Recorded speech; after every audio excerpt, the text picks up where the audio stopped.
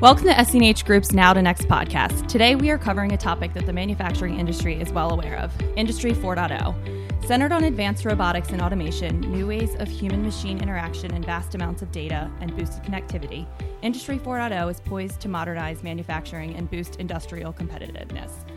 The Internet of Things, robotics, artificial intelligence, cloud computing are major components paving the way, creating a high-tech ecosystem of smart devices that achieve an optimized, efficient workplace. That being said, often the voice of experience gets lost in the mix of today's crush of information. SC&H recently held our third event in a series titled Manufacturing a Smarter Future, in which manufacturers shared their experiences of making changes to their operations and ultimately people and products too. Today we will be talking to Sarah Sedlak, Business Development Manager, and Jeff Bathurst, Director of our Technology Advisory Practice, about innovation in action and what that means for manufacturers. Hey guys, how are you guys doing today? Good morning. Good, thanks. Sarah, can you tell us a little bit more about why we started this series? Sure. Thanks, Jen. So, as you mentioned, this is our third event in the series. And we got started with this trying to help manufacturers think about prioritizing and selecting the investments that they were trying to make in innovation. It can be an overwhelming process to think about completely changing operations and taking a scalable approach in these investments and thinking about the long-term strategy and the incremental steps to get there, that's really what we're focused on. And I think the educational and tactical takeaways that we've been providing, the speakers who have been down this road before or are walking down it now, have been really valuable to the attendees. That's why we get a lot of repeat attendees. The community that we've developed has been really instrumental in the success of the events. We've got a brain trust of people that show up each time and share ideas with each other as well as with the speakers. So I think we're seeing some real developments in the way people are changing their thinking here. But I think I'd like to get Jeff's perspective on this, seeing as you're the technology expert here at SC&H. Why don't you tell us a little bit about what you heard today? There was a lot of really interesting takeaways. So what stuck out to you? With the panel of representatives from these firms, it was interesting to see just the wide range of technology implementation and advancement and maturity across those four organizations.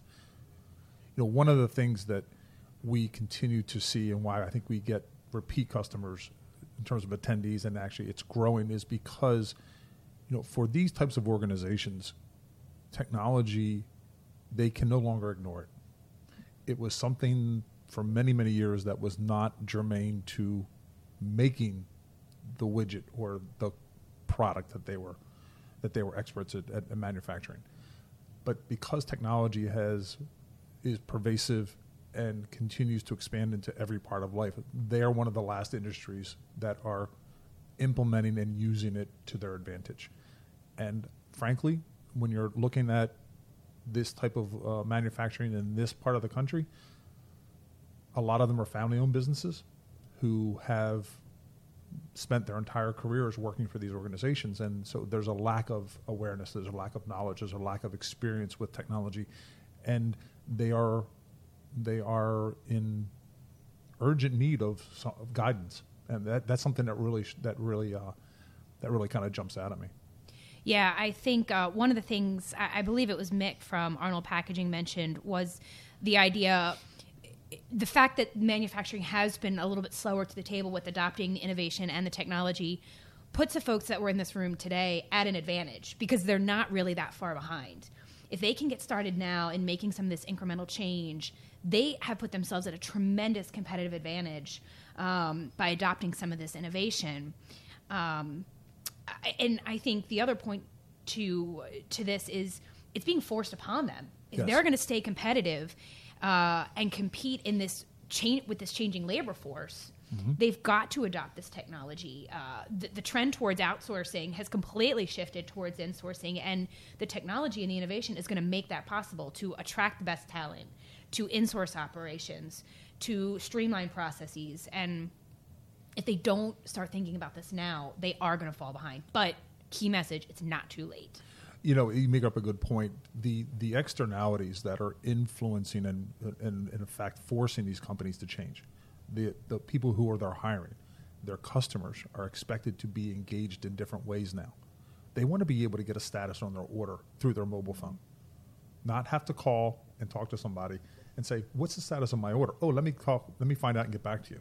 They don't want that. Concept of customer service has changed. It drastically. And because what has driven that is the commercial side of customer service. As Amazon customers, as we expect a level of service in our daily lives, and that has transcended into the business world. And a lot of manufacturers are not equipped to support that level of expectation. Fair or unfair, that's what people have become accustomed to as part of daily life when it comes to customer service. And you said that's a great way to put it. It has the definition of customers has shifted, and these manufacturers, unfortunately, a lot of them don't have the foundational technology, much less the differentiators, for their particular business to support that. And that's going to be one of their bigger challenges because, you want to hire people. They're expecting to have all these technology tools at their disposal that they have every day, that they use every day. Well, they're not there. Okay. And so I think you're right. They can no longer ignore it, because one of the things I noticed is how advanced some of these products are that these companies make. We're talking some cutting edge stuff with their products and that they deliver.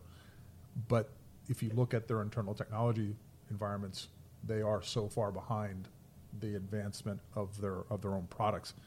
It's an interesting story. So one of the things that you just mentioned that I want to ask you to talk a little bit more about, because it came up again and again today, was the idea of the foundation. Mm-hmm. So it's great to buy the greatest, newest widget or remote sensor or whatever it is that you want to invest in. But unless the foundation, the infrastructure foundation is solid, and the processes that you're trying to automate are solid, you're just going to be spinning your wheels. There's no sense in automating a bad process because you're going to go backwards faster. So, right. I mean, we heard every one of the speakers talk about both of those pieces today. So talk a little bit about putting that foundation in place. What does that look like for these companies? Because I think that's the scariest thing.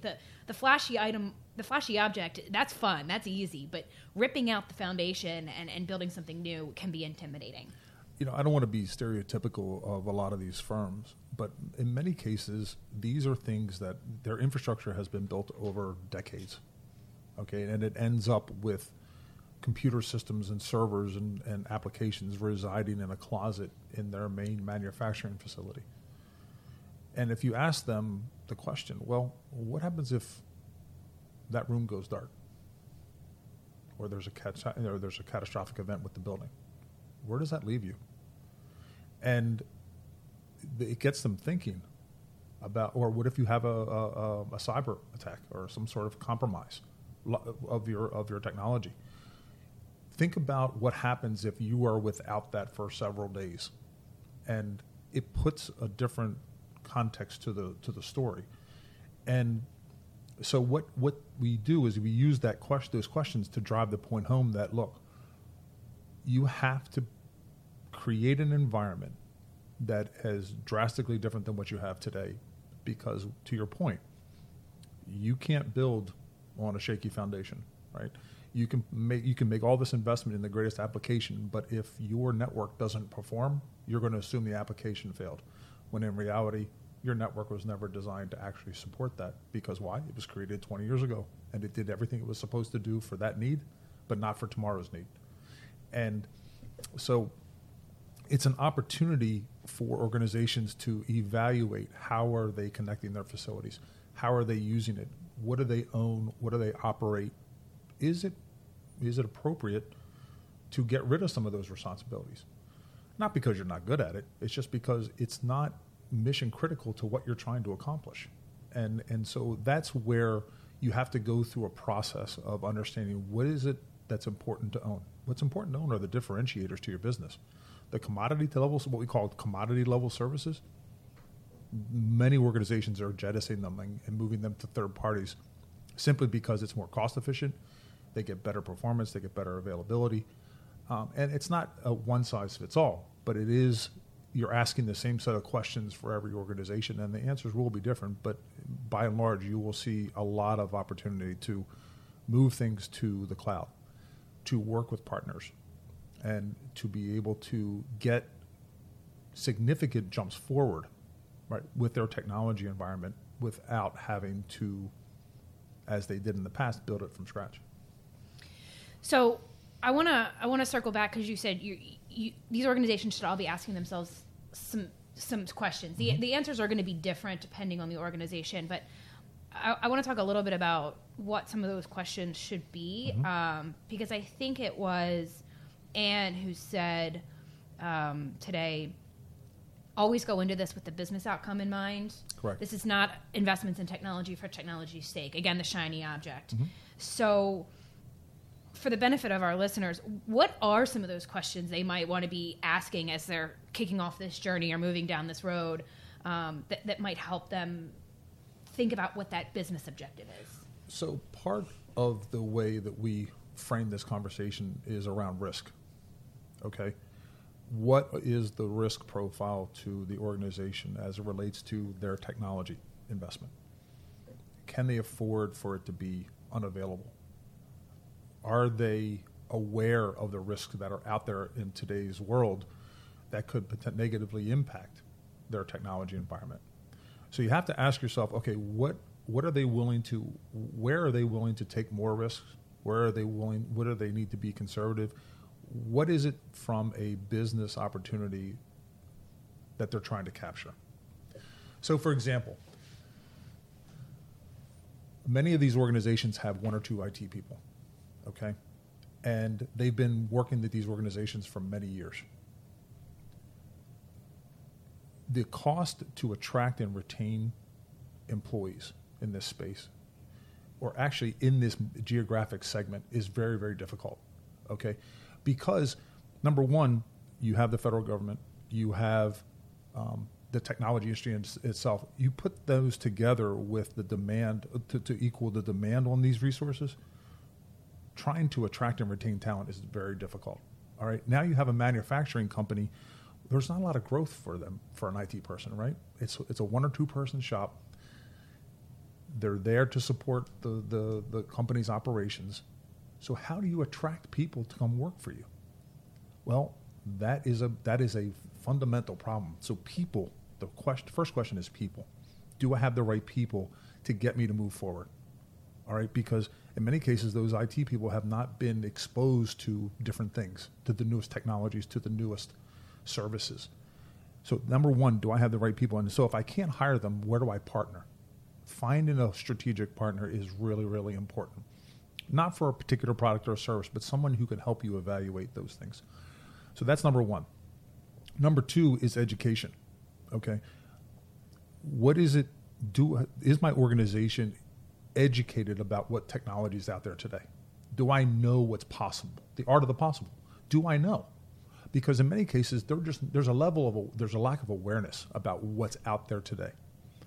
In many cases, we're talking to manufacturers who are running 15, 20-year-old ERP solutions. What's out there today? So education, what do I need to know? Do I have the people to support it? And then lastly is, what is it that I'm trying to accomplish in terms of your business goals, as they pointed out? Am I looking to expand? Am I looking to diversify? Am I looking to optimize? What are my business goals? Because technology will support any of those things, but they will support them differently. So it's organization, it's business goals, and it's also education and knowledge about today's capabilities. Well, and the idea that the technology can support all those different avenues of business goals, all those different pieces, goes back to putting the strong foundation in place. Because if you build a scalable foundation, you can attack sort of one at a time, but you don't have to change the foundation each time you kind of pivot. So correct. Because again, the idea is that that's one thing about technology. The industry is going to change, and the change cycles are happening so much faster these days. I mean, part of what we do as a practice is keeping current on what's out there. Mm-hmm. The other thing that organizations, and I want to make sure, this is one of the things that I noted in today's event is around the cultural impact of technology change. Organizations underestimate it, okay? Because you're talking about many of these manufacturers who have been there for their entire careers, and they've been successful. Some of these manufacturers are hugely successful, and now all of a sudden you're talking about fundamentally shifting the way they do their job. And there's a level of, I don't want to say fear because it's a strong word, but there's a level of concern within the organization when they see significant technology change, because they're in fear for their job, right? Am I going to be replaced? Are we going to be doing things differently? Are we outsourcing this function?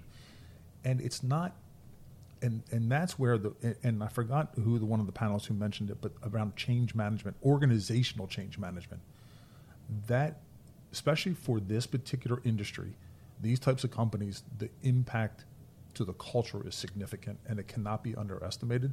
And that's one thing that needs to be taken into account, whatever level of technology investment is made.